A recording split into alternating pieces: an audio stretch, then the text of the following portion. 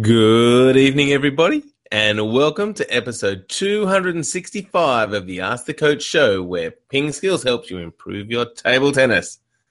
Surprise, surprise, Ma Long loses again. We'll talk about all the interesting results from the Korean Open and what it means for the Olympics. In the questions, we'll talk about half-long serves, how to play more aggressively, and whether to concentrate on your forehand only or to develop the backhand as well. I'm Jeff Plum, and as always, Super Coach Alois Rosario is here with me to answer your questions. Welcome, Alois. Thank you, Jeffrey, and slightly earlier time slot tonight.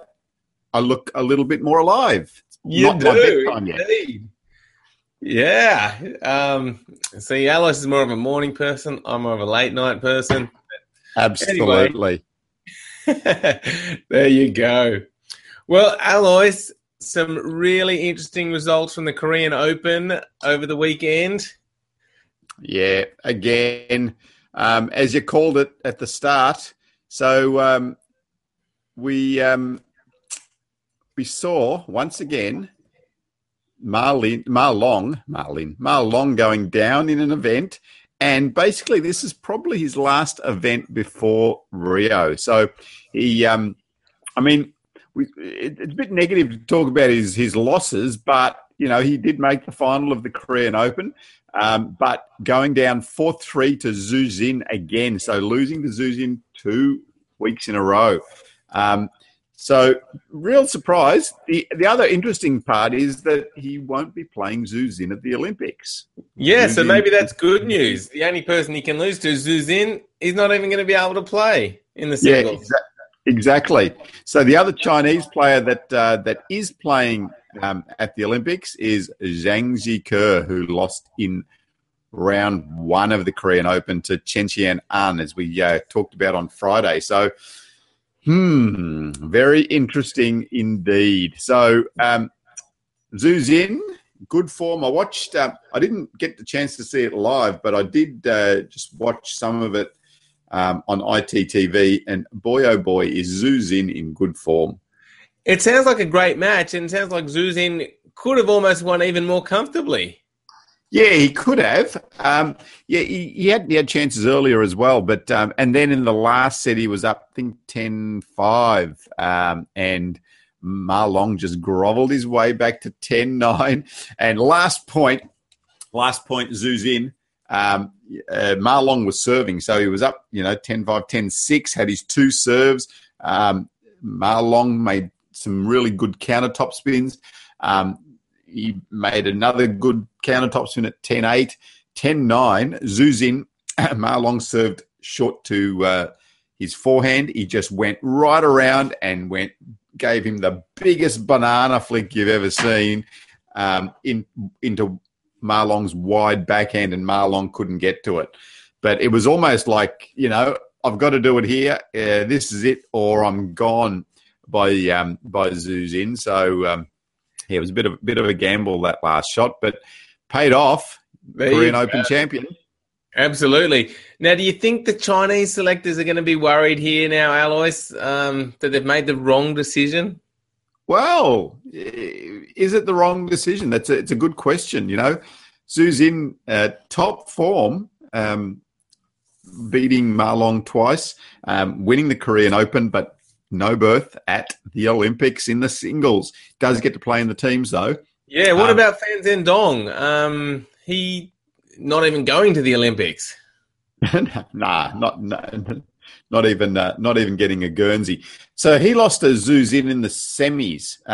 Again, 4-3, 11-9 in the seventh. So Zhu Xin, having 2 11-9 results in the seventh to win the title. But that's what it is. That's what it takes when you're one of the top players in the world. You've got to win those close matches, and Zhu Xin's done it twice there and taken the title. So Fan Zhendong, semi-finalist, not going. But Zhang Jike has a singles berth. So, it's interesting. I love it.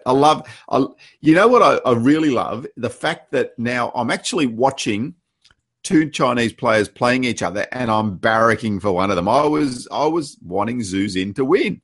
I was in there, just wanting him to get around. So I love it because you're starting to get to know a little bit more about these Chinese players. It's not just, they're China's playing in the final. And, at the Olympics, if Zhu Xin was playing Ma Long in the semis and then Ma Long was playing Fan Zhendong in the final, it'd be great. Indeed. And I guess that's what happens at a lot of the World Championships. And, we saw some good matches there. Yeah, absolutely. There was the women's event results at the Korean Open. Sorry. Oh, yeah. Any other interesting results? Yeah, there was a women's event. Awesome. So, what happened there? So Ding Ning over her arch rival Lu Shiwen in the final 4-1. It was a little bit of a lackluster performance, I thought, by Lu Shiwen. I don't know, she just didn't quite look right. Ding Ning looked okay, looked pretty dominant, but yeah, Lu Shiwen was a bit out of sorts, missed a lot of balls that she would normally get. She won the tournament last week in Japan, but didn't have to play Ding Ning. So losing to Ding Ning this time. Ding Ning, as we know, playing at the Olympics. Lu Shiwen not playing in the singles at the Olympics. My, oh my. Unbelievable. It is. Yes. So, yeah. So, as I say, interesting results. Another interesting result, Harimoto, the young Japanese guy, just 12 years old in the under-21s, couldn't back up this time. He only made the quarterfinals, Jeff, the 12-year-old. Along the way, he beat Anton Schellberg, who is, great player from Sweden, and also Robinov from France. So he beat them both 3-1. And then went out for a 12-year-old. Yeah, it is. It's super, super effort. And, we were talking about Mima Ito being 13 and 14, so young. This guy's 12 and he's beating, in the men's game too, he's beating some of the best European players. It's great. It certainly is. All right. Well, let's take a look at today's Pingskiller question of the day, which is kind of related. It is, have the Chinese national team selectors got too much power? So jump onto our Facebook page or onto the Pingskills website and leave a comment. We want to know, have the Chinese national team selectors got too much power? And the last Pingskills question of the day back on Friday was, will Ma Long return to form and win the Korean Open this weekend? Well, Naranjan said Ma Long versus Zhu Xin final it will be, I guess. So there you go. And that was posted on the 24th of June. So well done, Naranjan. Eugene thought it would be Ma Long and Fan Zhendong. Not a bad guess. Naranjan, though, did add, and Ma will eventually win the match in the championship. One right, one wrong. Not bad, Naranjan. So there you go. So that's a bit of predicting. Easy when you're looking back to see that Zhu Xin wins. But, yeah, Ma Long would definitely have been my favourite for the event too. But Zhu Xin, super, super effort. You should have seen some of his backhands, Jeff. Get on there and have a look at ITTV. So the thing that really impressed me, I mean, we know how good Zhu Xin's forehand is, and he was making them from out a metre outside his backhand corner. But his backhand was the thing that impressed me this time. He was so confident with his backhand now, and he needs it. He needs his backhand to be working to beat the best guys in the world. So, all right, enough about those guys. Enough. Absolutely. No, good to hear. Good to hear. Good to watch. And as Alois said, get on the ITTV and take a look. All right, it is time for the questions. Are you ready to answer some interesting questions, Alois? Sure am. Awesome. All right, first up is one from Nicholas, who says, when my opponent serves half-long backspin to my forehand, I want to attack it. But once I tried and I hit my rubber hard. I tried the forehand flick and the backhand banana, but I'm caught out of position. Any tips? Yeah, that half long ball, the one that just bounces off the end on the second bounce, can be really scary because especially, and as you have done there, Nicholas, you have actually hit the rubber on the table edge and rip the rubber. So after that, psychologically, it is pretty difficult to swing hard at that ball because you know that there is that danger. And I've seen people actually, Jeff, didn't you? I did, absolutely. Yep. Hit my Show us the scar. Yeah, I'm so small now. I think it's almost gone. I can't even see it myself. No, it's too hard to see. But there was a little scar there for a long, long time. Okay. Yeah. So it does, and it messes with you psychologically when you have tried to topspin that ball that's close to the edge, and you either hit your racket or hit your thumb. And I've seen it a few times. Blood. Dangerous. It was. That was probably the first time we met. Maybe I was playing for the ACT, and you were coaching the Victorian under-17 team. And I went around, tried to loop it, hit the table, blood everywhere. We had to get someone in to clean it all up, and wasn't a good sight. That was 27 years ago, and he still remembers it. Not that he's scarred or anything, but yes. So it can be difficult. The thing that I've heard a few bits of advice, but one thing that I've found works really well is to really just follow the ball with your bat. So as the ball's coming, so just bring it back slowly. So if it does stay short, then you're there for the flick. But if it does drop off the end, then you can quickly drop your bat down and lift it up. So if you're waiting here for the ball to drop off the end and then suddenly it comes short, then you've got to lift your bat up and come back over. So you give that a try, Nicholas. Yeah, just try to follow the ball with your bat. So as you're returning, so it's here, it's going to be short flick. If it's going to be long, then you drop your bat and lift it off the end, up over the end of the table. The other thing you talked about was, the option of going around and playing the backhand banana, and that is a good option.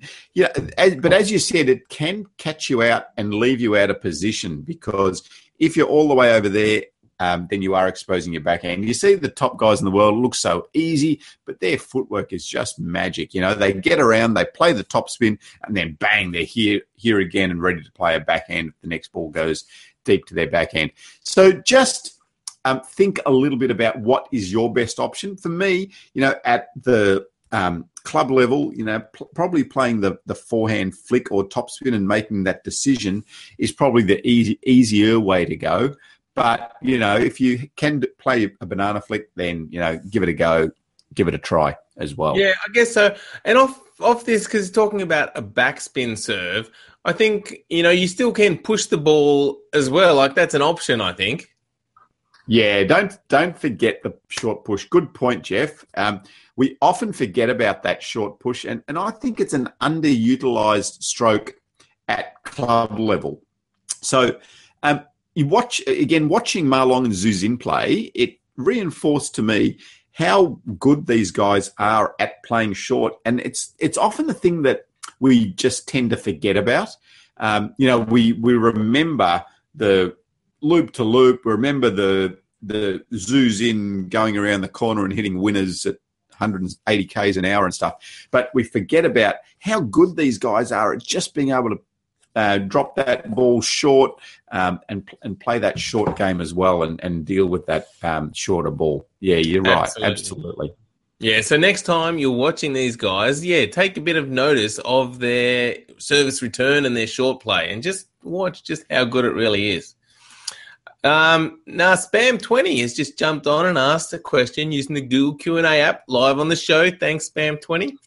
He says, I have problems with short serves that look like they are long, so pretty much exactly what we were talking about. And he says, I get ready to play a forehand topspin, then I can't play it. Should I just push it? If it's short, you can't topspin it, obviously, because it's going to bounce twice. So, try and do the short push. You just need to be able to, judge that ball a little bit better. And as Alois said, try that tip that he mentioned about following the ball with your bat to see if it really is coming long first. See if they help you out. Now, the second part to his question, Alois. Oh, yeah, you got some other tips? Yeah, no, I think the other thing is, how do you train that better? And I think multi-ball's a really good option.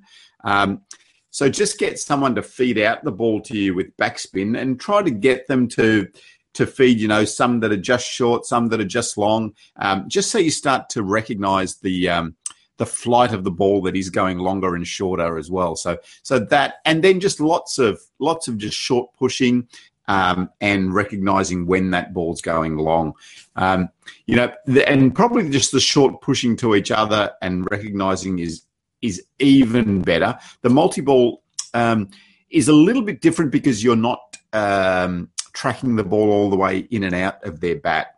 So but both options though. But you need to practice and start to be able to recognize the flight of that short and long ball as early as possible. And the better players are seeing that bang really quickly. They can see when the ball's going to be that far off the end or that far short as well. They're recognizing that really early. Yep, good advice. And so the second part of Spam 20's question is, I play with Mark 5 1.8 millimeter on both sides, but I would like 2 millimeters on my forehand. But should I perfect my technique first? I think 2 mil Mark 5 is okay for learning techniques still. It's still quite a good control rubber. So even at 2 mil. So if it's time to change your rubber, so if the forehand rubber is getting worn, then probably your next step is to just use a 2 mil Mark 5 as your next sheet. But don't go and just change it necessarily. There's not a huge difference between the 1.8 and the 2. But it's still going to give you enough control to learn technique. Excellent. All righty. Next up is a question from Tim, who says, to counter attacks, I usually try to block or chop the ball, but this leads to me playing defensively. I am more comfortable attacking, so how should I counter-attack a topspin loop effectively? When I try, it goes into the net or it hits the edge of my bat. Yes. Counter topspinning is tough because when they topspin, the ball's dipping quite quickly and it can be difficult to judge properly. So start by blocking, and then what I like to get players to do is just add a little bit of topspin on your block to start off with. So start by blocking, so block 2 or 3 balls, and then just start to add a little bit of top on it by just coming forward and over that ball. And you can start to then just increase your swing on that block. So you're just adding a little bit more and a little bit more. And eventually that becomes a counter topspin. One really important thing with the counter topspin, so the first thing is that you don't need to lift the ball. You don't need to lift the ball because there's enough topspin on the ball to start off with. So you do need to go over the top. But I see a lot of players trying to come at the ball like that.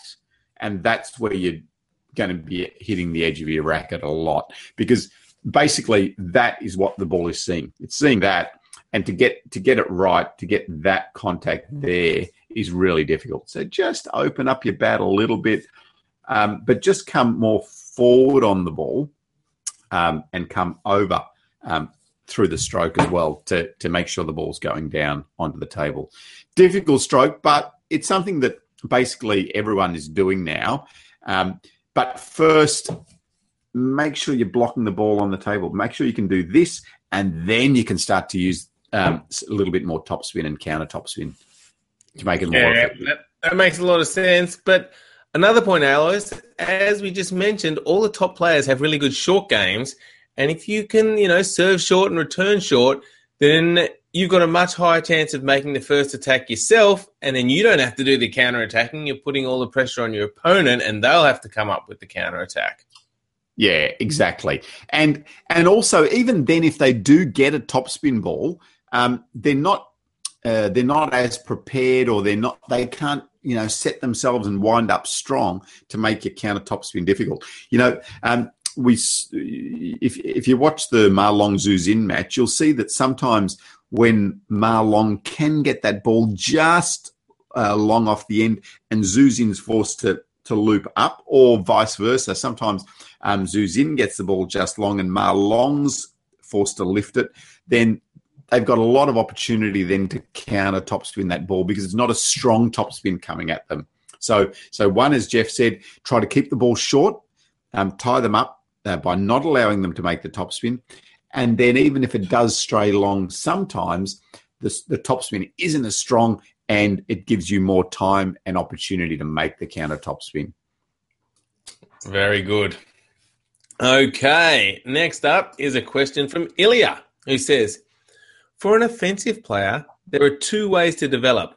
One, concentrate on the forehand topspin and turn it into an overwhelming strength. Or two, work on both the forehand and the backhand. For a pro practicing, often the second is viable, but the first is best for amateurs, says Ilya. Yeah, interesting concept. And, it made me think a little bit about it. To a great extent, you're right, Ilya. Like at a club level or a junior level, often you can get away with having one strong shot.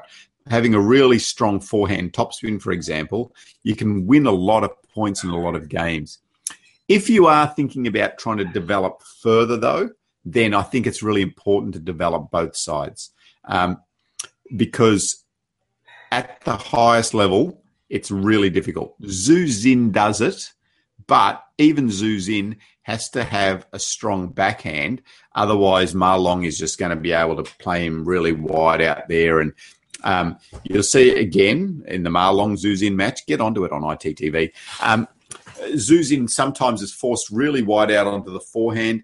And when Ma Long is ready for it, so he's able to play a good enough push out here, Ma Long gets around and then Zhu Xin gets around and then Ma Long just finishes the ball wide to Zhu Xin's forehand corner. So at that level, you do really need two sides, but, you've got a reasonable point there, really. I think, you probably can get away with just developing a strong forehand if you just want to be at that level. Yeah, it's good. Yeah, compromise, I guess. I always like, having a bit on both sides because it does limit you, right? And it provides a big target for people if your backhand's weak. But I guess to exploit that, you need to be quite a good player. And so, yeah, that's why maybe it does work just at a local level. Very interesting. Interesting. Yeah, get onto the question on the Ask the Coach page and just put your thoughts on there too. Yeah, love to hear your thoughts. Good one. All right, Alois. Well, that wraps up another good show. A lot of interesting questions there. And, of course, who wouldn't like to talk about the Korean Open? Brilliant. Thank you, everyone, for watching. Make sure you do get on to pingskills.com. Sign up for our free newsletter if you haven't already. And we will see you again tomorrow. Thank you, Alois. Thanks, Jeff, and see you later, Ping Skillers. Get some practice in today, tomorrow, wherever you are, whatever time it is. But, good luck, and we'll see you tomorrow. Bye.